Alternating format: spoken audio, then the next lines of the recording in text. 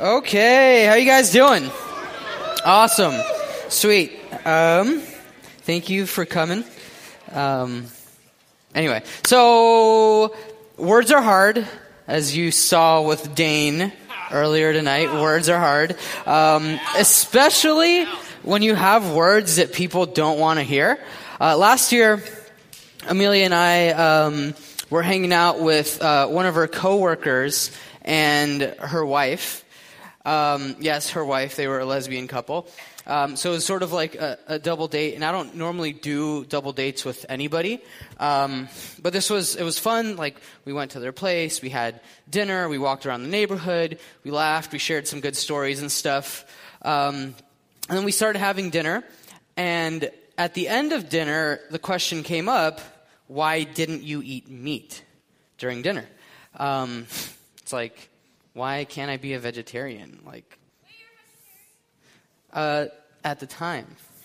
Anyway, so I told them that we were fasting. That's why I wasn't having meat. I was fasting from meat for the month. And they were sort of confused, like exactly your reaction. It's like, why would you not eat meat? Meat is so good.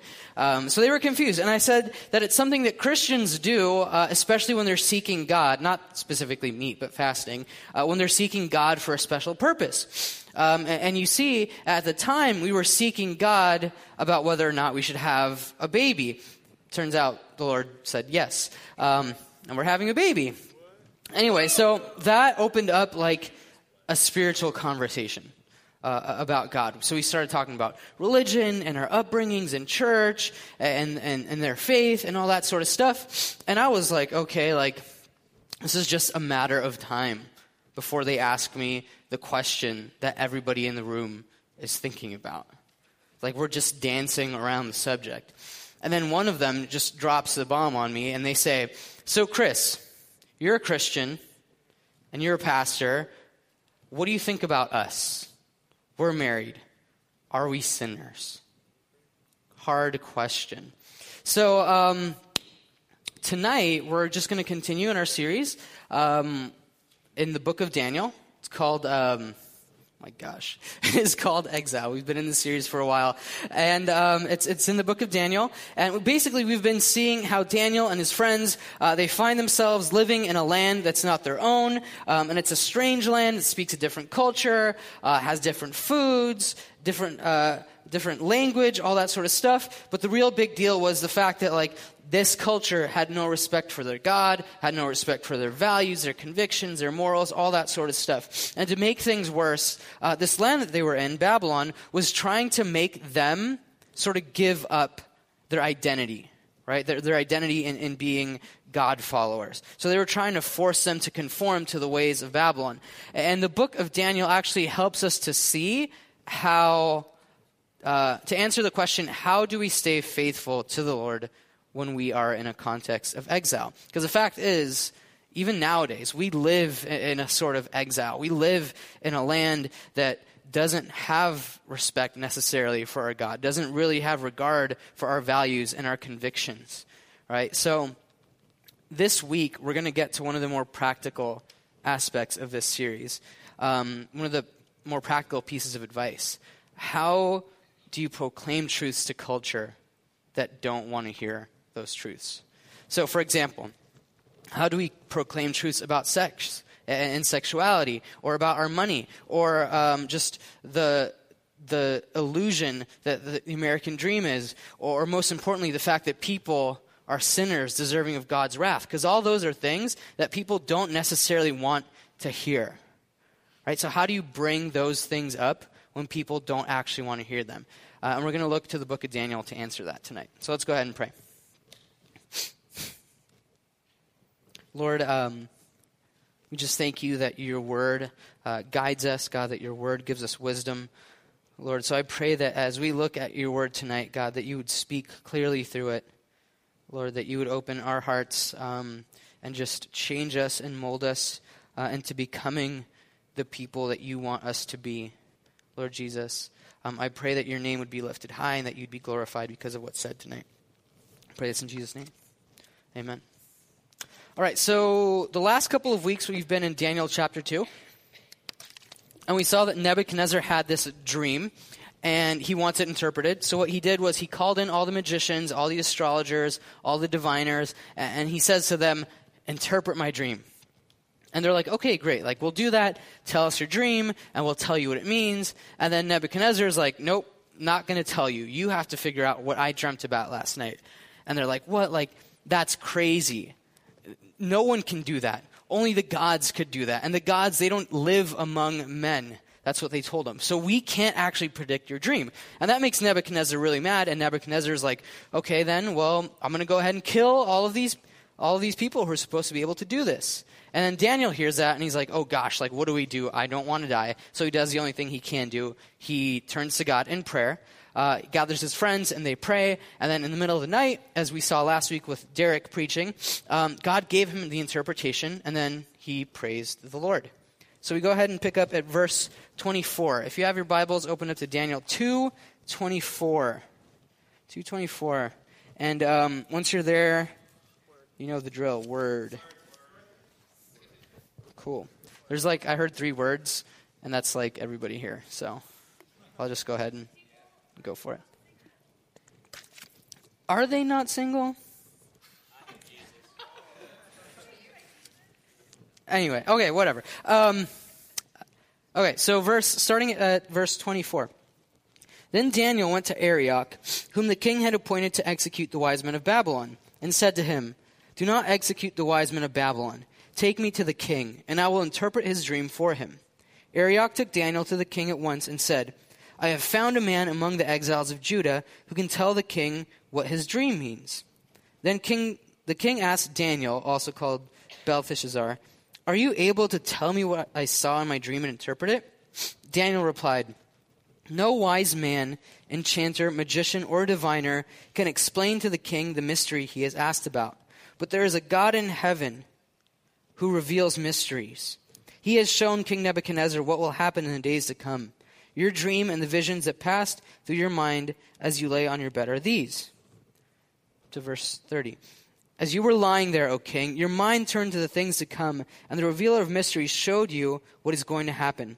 As for me, this mystery has been revealed to me, not because I have greater wisdom than other living men, but so that you, O king, may know the interpretation and that you may understand what went through your mind.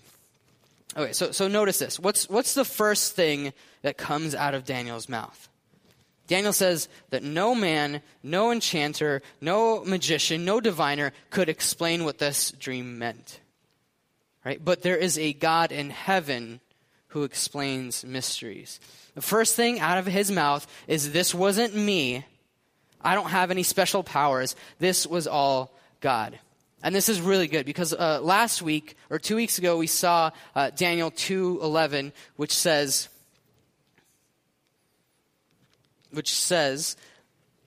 what the king asks is too difficult. This is the Babylonians speaking. No one can reveal it to the king except the gods, and they do not live among humans. Right? Daniel basically says, you're right. No one can interpret this. Only the gods. And guess what? The true God, he actually lives among us. Here's proof. Here's your dream, Nebuchadnezzar. Here's proof that God lives among us. And I'm not going to take credit for it. I'm going to point to God as the one who did it. And look, this isn't fake sort of Oscar's speech. Okay, I want to thank God and my mom and my agent for all that we've done this year. That's not one of those sort of moments. Or like Peyton Manning after the Super Bowl being like, okay, well, what are you going to do after the Super Bowl? Well, I'm going to drink a lot of Budweiser's, Omaha, and I'm going to thank the big guy upstairs. Who's the big guy upstairs? Pat Bolin, John Elway, is it God? He doesn't say, right? That's not what's going on in this moment. It's not one of those fake, I guess I got to thank God because that's just what you do sort of moments. This is real, right? He's honestly pointing to God. It doesn't feel fake, right? And that's, I think, one of the problems when it comes to evangelism a lot of times is that it can feel fake, both to the person sharing the gospel and the person being shared to, right? It can feel like it's scripted, right? How many times have you seen somebody go up to someone and be like, hey, if you died tonight, where would you go? Well, probably the hospital, the morgue, I don't know. So there's this like script that starts out with that, something like that, and it's like, no, like eternally, like where would you go? And it's like, if I say no, I'm going to get this long speech, right? So I better say I do know, or else I'm going to have to sit through this long presentation, right? And that's how it can feel to people. And don't get me wrong, like I have nothing against evangelism. I believe that we're called to share the gospel. But that's how many non-Christians feel like when people come with these sorts of just scripts and these one-liners about what the gospel is. Right? It's like you don't even believe what you're saying, or else you'd be speaking from your heart. You'd be speaking from your personal experience. You'd be pumped about what you're sharing right now. And the truth is, people actually, they want to hear the gospel. Like, that sounds so, like, in this post-Christian world, people want to hear the gospel? Like, yeah, they do. Like, there's been studies that have been done. There's one professor of missions named Ed Stetzer, and he did this study. And basically, his study showed that an overwhelmingly large amount of millennials would be open to hearing the gospel. Whether they're Christians or whether they're not, whether they're spiritual, whether they're not, people want to hear the gospel. Here's some stats. So among people who are unchurched, 89% are willing to listen to someone tell them about what they believe about Christianity. 89%. 61% are willing to study the Bible with a friend. 43% are willing to join a small group to learn more about the Bible and Jesus. That's abnormally high. Like, you would never think that, right? And that's probably because people aren't actually asking their friends to do this, to hear the gospel, to look at the Bible, to come to a Bible study, whatever. Right? So the question is, how do you remove this sort of fake, sort of scripted feel to evangelism that actually makes it compelling to people? Like, how does that change? It changes when the gospel, when God's word becomes real to your heart. And this is your first fill-in. Proclamation comes from the heart. Proclamation comes from the heart. See, the core of what we proclaim is, here is what Jesus has done for me, and here's what he can do for you. It's a super simple message, right? Here is what God did in my life, and here's what the Lord can do in yours, right? And you can only say that, honestly, if the Lord really has done something in your life. If he hasn't done anything in your life, you can't say that and actually mean it, right? You're just going to give some sort of scripted answer about what the gospel is. You can't speak it with honesty unless he's really touched you and you've really experienced his grace in your life. And you can point to the fact that the Lord has shown his grace to me. And this isn't in your fill-ins, but I think this is super important. And I thought about putting this as one of the fill-ins. But God will be on your lips if God is in your heart.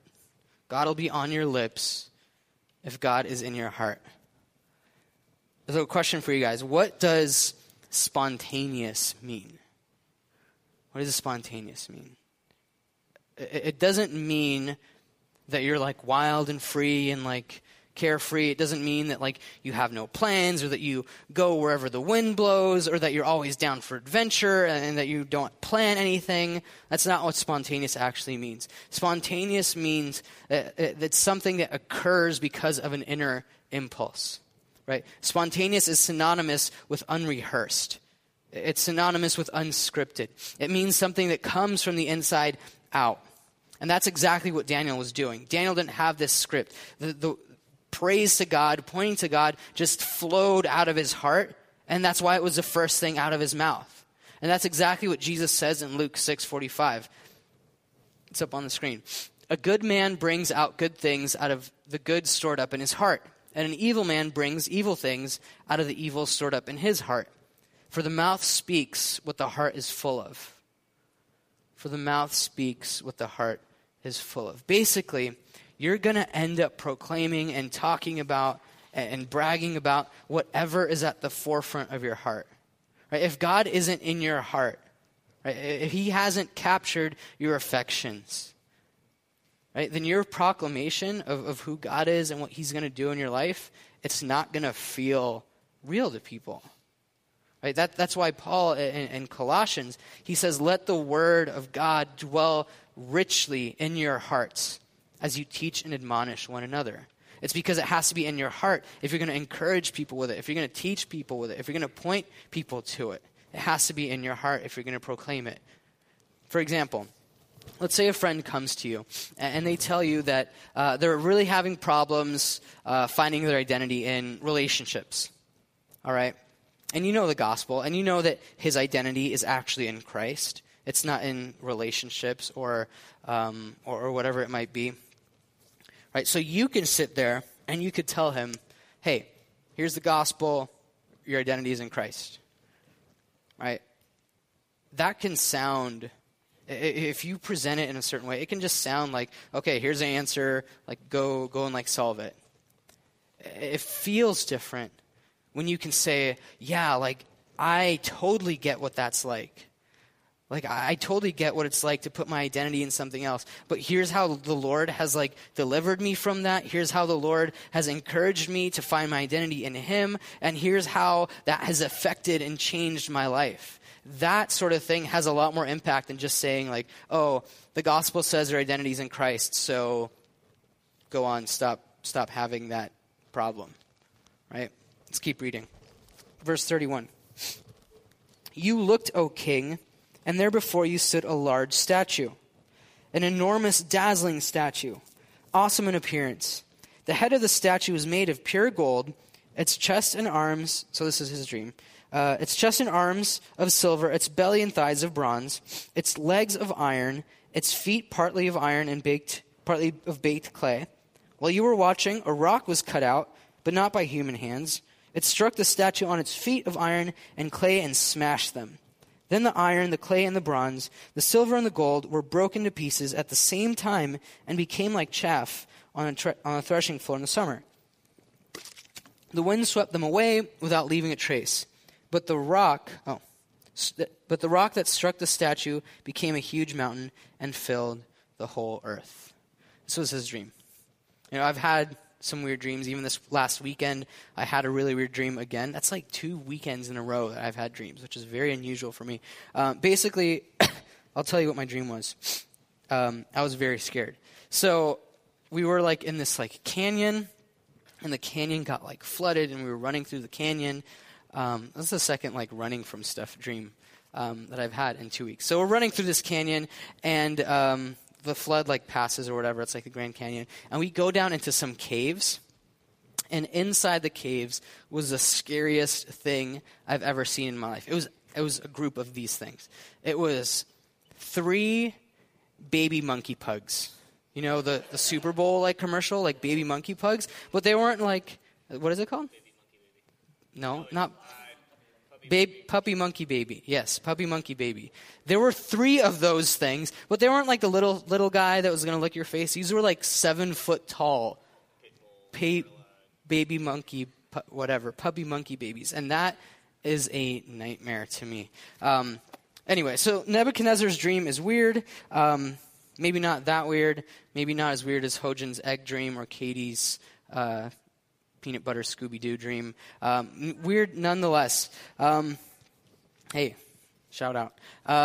So Daniel proceeds to tell him what the dream means, right? And I love just how Daniel starts this. He basically butters him up. Verse 36. This was a dream, and now we will interpret it to the king.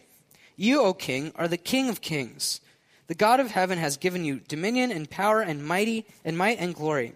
In your hands he has placed mankind and the beasts of the field and the birds of the air. Wherever they live, he has made you ruler over them all. You are that head of gold. Just butters him up. And you can kind of see Nebuchadnezzar. He's like, oh yeah, like this is an awesome dream. Like I'm in charge. I like where this is going. I have dominion and power. And everybody bows down to me. Even the animals bow down to me. Like this has to be good. Right? But then the rest of the dream comes. And you have to think that Daniel is kind of like nervous. He's kind of concerned about what he has to say because he's about to have to speak some really uncomfortable truth, and he has no clue how Nebuchadnezzar is going to react. So basically, Daniel, when he interprets a dream, he tells him that after you, a kingdom is going to rise, right? And this kingdom is going to topple everything that you've created. And after that kingdom, another kingdom will come and destroy that one. And then another one will come and destroy that one. And finally, God is going to set up a kingdom that will never end, that's not made of human hands, and that will never be destroyed. And that kingdom will crush all kingdoms, and that kingdom will last. Right? And you can't read this interpretation. You can't read the rest of this chapter without remembering that Nebuchadnezzar is straight up crazy. Because remember, he was ready to kill all of his employees because they didn't know what he dreamt about last night. Right? And now Daniel's going to go to this guy who's ready to kill everyone and say, hey, I got some bad news for you, sort of thing. And remember, Derek reminded us last week that Nebuchadnezzar, he was a megalomaniac. He was crazy. He saw himself as God's favorite, as the apple of God's eye. And basically, later on, we'll see that he even makes people bow down to a statue of him and worship him. Right? So now Daniel comes to him with this really hard word, and he says, Nebuchadnezzar, your kingdom is going to fall. Right?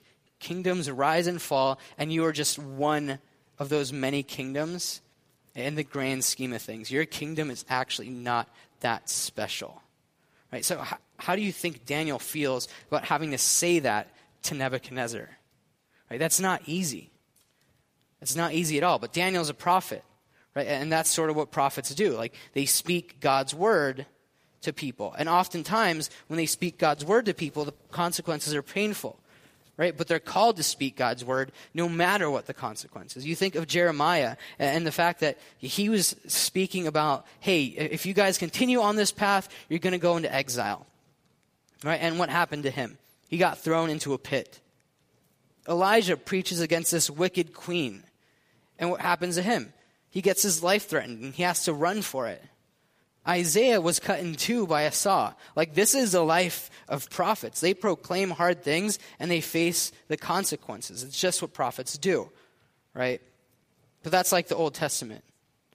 And we're not prophets. Sort of. Joel 2 and then Acts chapter 2, it actually says this. It says, in the last days, God says, I will pour out my spirit on all people. Your sons and daughters will prophesy. Your young men will see visions. Your old men will dream dreams. Even on my servants, both men and women, I will pour out my spirit in those days, and they will prophesy. So what does that mean? It means that if you are a believer, you have the Holy Spirit in you, and you're called to prophesy. That doesn't necessarily mean predict the future. That doesn't mean all these sorts of connotations. It means that you're called, that the Lord is going to put his words in your mouth, and you're going to be called to speak those words to people. Sometimes that'll be words of encouragement. Sometimes that'll be words that are challenging. Either way, it means you're going to be called to speak God's word on his behalf. Everyone who's a Christ follower is called to speak God's word on his behalf. And as epic as it might sound, we are actually prophets living in exile. Right? As we find ourselves in exile, in a place and in a time and in a culture that doesn't necessarily want to hear God's word and what God has to say about stuff, we're called to speak it out. And the fact is, just like the Old Testament prophets, we're going to face consequences for that. We're going to face flack for it. And that's something that we can't forget. And here's the simple truth, and it's not like revolutionary or anything, but this is your next fill-in. It's that proclamation is hard. Proclamation is hard. And that's such a sort of truth. And if you say no, it's totally easy. I can call people out on stuff all the time and speak against people's sin. Then you're a liar or you're just super prideful. Because the fact is, proclamation is hard, and Jesus even takes the time to tell his disciples this and to remind them constantly before he goes back to the Father that they're going to proclaim stuff, and it's not going to be easy. Jesus says that people will hate you for the message that you preach. If they hated me, they're going to hate you. And why do they hate us? Why do they hate the disciples? Is it because they preach a message of love and peace? Or is it because they preach a message that, hey, when you die, like, you can go to heaven? If that was all that the message was about, if that was all entailed, then nobody would care, right? Nobody would find that offensive. But the fact is, the gospel actually is offensive. Like, yes, it's good news. Like, you get to be with the Lord, and you get to receive his blessings, and you get his Holy Spirit, and he grows you, and all that sort of stuff. But the gospel is offensive because the gospel confronts us. The gospel says that you are not sovereign over your life. Much like Daniel said to Nebuchadnezzar, he said to him, you may be king right now. You may be in control now, but one day God is going to establish his kingdom. And the gospel says to us, you may think you're king of your life right now, but there's only one king and one Lord, and his name is Jesus. And the gospel reminds us that you're not king of your life, that you're not in charge of it, that you need to submit to King Jesus, that you need to repent. Right? And if you do repent, if you do turn to him and allow him to be king of your life, if you bow the knee, you'll be saved. That's what the gospel says. And that message, the message that Jesus is Lord and you're not, that's a message that's hard for people to accept. Because it entails that there's going to be certain things that the Lord demands about sex. There's going to be certain things that the Lord demands about money and our career and our time and all that sort of stuff and our relationships. And people are not going to like that. Why? Because the message says you're not in charge. You don't get to decide about those things. God is the one who decides about those things. But we're not just proclaiming these sorts of things to the Babylonians, right? To non-believers. There are times when we need to speak those same truths to our friends. Right? And the truth is, there will be times when you're going to have to say hard things to believers, and you might lose a friendship because of that. You might create tension in that relationship. But we're called to speak God's truth, knowing it's not easy. So is there somebody right now, like in your life, that you can think of that you need to call out, that you need to speak God's truth into their life? That you need to confront in sin or something like that. Or maybe just even encouragement. Like, hey, like here's what the Lord is saying to you about your life right now, and here's what I see the Lord doing in your life, and here's how you should be encouraged. Like, that's proclaiming God's word too, not just calling people out on sin. All right, let's keep reading. Verse 45, and it says, "This is the meaning of the vision of the rock cut out of a mountain, but not made by human hands. A rock that broke the iron, the bronze, the clay, the silver, and the gold to pieces." Starting here. "The great God has shown the king what will take place in the future. The dream is true, and the interpretation is trustworthy." Then King Nebuchadnezzar fell prostrate before Daniel and paid him honor and ordered that an offering and incense be presented to him. The king said to Daniel, "Surely your God is the God of gods and the Lord of kings and a revealer of mysteries, for you were able to reveal this mystery." So, here's what we know. At this point, Nebuchadnezzar isn't necessarily saved. He doesn't become a believer, a God follower. But here's what happened. Nebuchadnezzar saw something about God more clearly. And here's your last fill-in. Proclamation helps others see God more clearly. Proclamation helps others see God more clearly. Now, when it comes to seeing God or growing in our relationship with God, whether you're a believer or non-believer, it's usually not an all or nothing sort of thing, right? Most often it comes in steps. Like people get one small truth about God, then they get another, then they get another, and it sort of builds, right? It builds on each other. People usually don't come to Christ in just like one moment. Like it's an experience of a lifetime of experiences and people talking to you and sharing the gospel with you and investing into you that eventually come to fruition into putting your faith in Christ. It's a series of moments and relationships and events that lead to Jesus, right? So our proclamation helps people see more God clearly. It tears down barriers and stuff like that. But the fact is, it's not always verbal. Our proclamation isn't always verbal. So going back to the story I started with at the beginning of the night. So we're sitting there, right? Sitting over at the dinner table. And they ask me, they're like, hey, so you're a Christian and you're a pastor. What do you think about us? Are we sinners because we're gay? And I'm sitting there and I'm like, I am screwed. There's no way this ends well at all. Like either I tell them what the Bible says or I just sugarcoat the heck out of this thing so that they don't get mad at me. It seems like it's just going to be a lose-lose sort of situation. So I'm like going through all these scenarios in my head. If I say this is what's going to happen. If I say this in this way, these words, like they might take it this way. And this is all going on in like a second. So I just like throw up a prayer to the Lord and I'm like, Lord, just give me wisdom and give me, like literally give me words to speak in this moment. And I begin to tell them. I begin with just, in a sense, like apologizing for the way that many Christians have just unproportionately made this like the center and focus of all their attention, and how that has often come about in sort of hurtful and hateful ways. But then I told them that as a Christian, that my conviction is that the Bible is God's word. The Bible is God's word. And there are things in the Bible that are hard to accept, and there are things in the Bible that I wish weren't in there, like what it says about money or like what it says about sexuality. But that at the end of the day, that I have to know that if God agrees with everything that I believe, then I've probably created a God in my own image. So even if I don't like what it says, like I have to let God be God. And just because I believe that the Bible says that this is not something God has called us to, that he's actually saying that this isn't what he intended for us, that doesn't mean that I can't love you or I can't care for you or I can't be friends with you. That doesn't make you less of a person than me. That doesn't make you less capable of the Lord loving you. And you know what happened at the end of all that?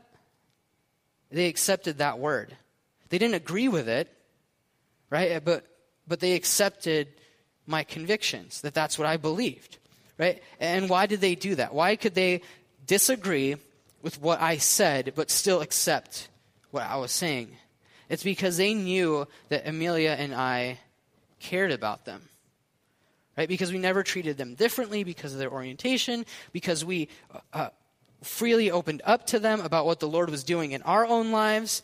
It was because they knew that God was real to us, right? That we didn't pick and choose like, okay, like the Bible says this about sexuality and we're just very hard against this, but the Bible says this about other things and like we don't actually follow that. Like they knew that like we try to follow the Lord in everything that he calls us to, right? Even when it's hard to do those things. But I think most importantly, the fact that we were sitting there having dinner with them in their home communicated something. It communicated that this friendship, that it was real, right? That we actually cared for them, right? When I said the Bible says this and that and this and that about sexuality and homosexuality, but that I'm still called to love you, they heard that word and they knew that was real because we actually did care for them. Our actions, our words were backed up by actions. Right? And that's why actions are just so important to proclaiming the gospel. There's a professor of mission, he's dead now, named Leslie Newbigin. He's a guy named Leslie. And he says this about living in the context of exile and proclamation. He says that the church is a hermeneutic of the gospel.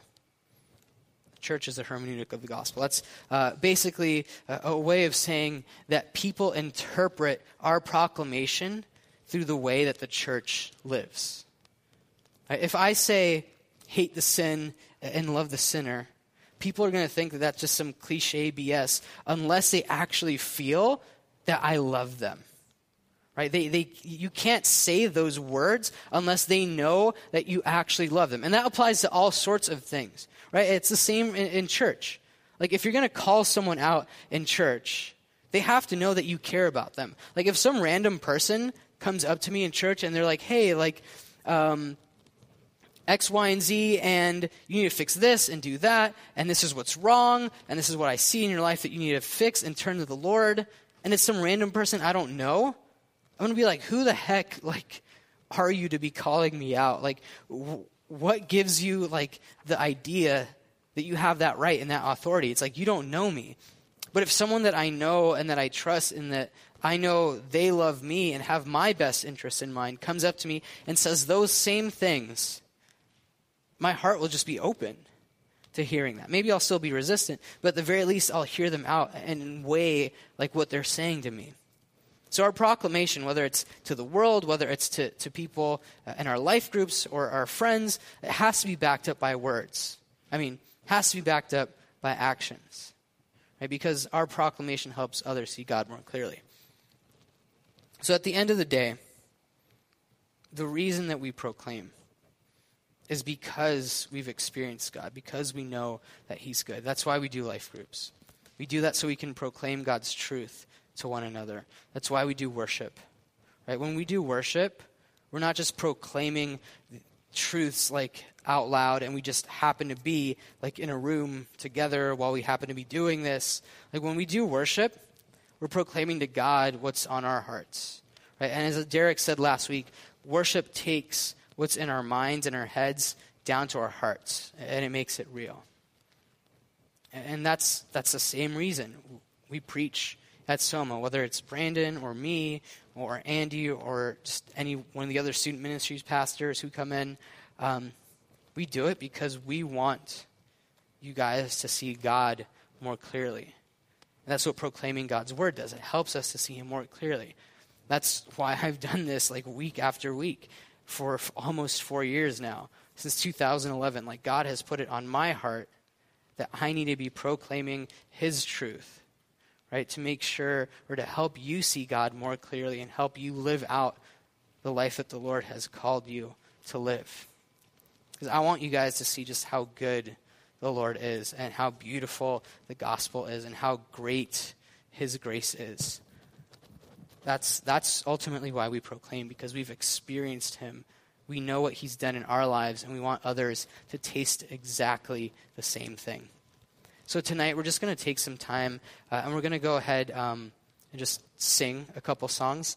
We're going to proclaim God's goodness through worship. We're going to proclaim that he's worth it. And worship is just, as you know, a verbal act of proclamation. And it's not just something that we do like together in a room. We happen to be together. Like this is something that when our hearts are united in a common purpose, in a common goal to make God's name famous, to give him glory, there's something that happens. The Lord just like comes and he takes control of that, and he just lifts himself up through our words. So tonight we're going to sing a song. I believe it's a new song, and basically it's a song that's asking the Lord to just give us his Spirit and to empower our proclamation so that his name will be lifted up. Let me go ahead and pray for us, and we'll go ahead and sing. Father, we know that you're good. Lord, we know that you're holy, Lord, and we know that you're deserving of praise and worship. Lord, so we just take this time to proclaim together your name, Lord, to proclaim your goodness and what you've done in our lives. Lord, I pray that your Spirit would come upon this place. Lord, that your Spirit would come upon us and just empower us to declare your goodness and your glory. I pray this in Jesus' name. Amen.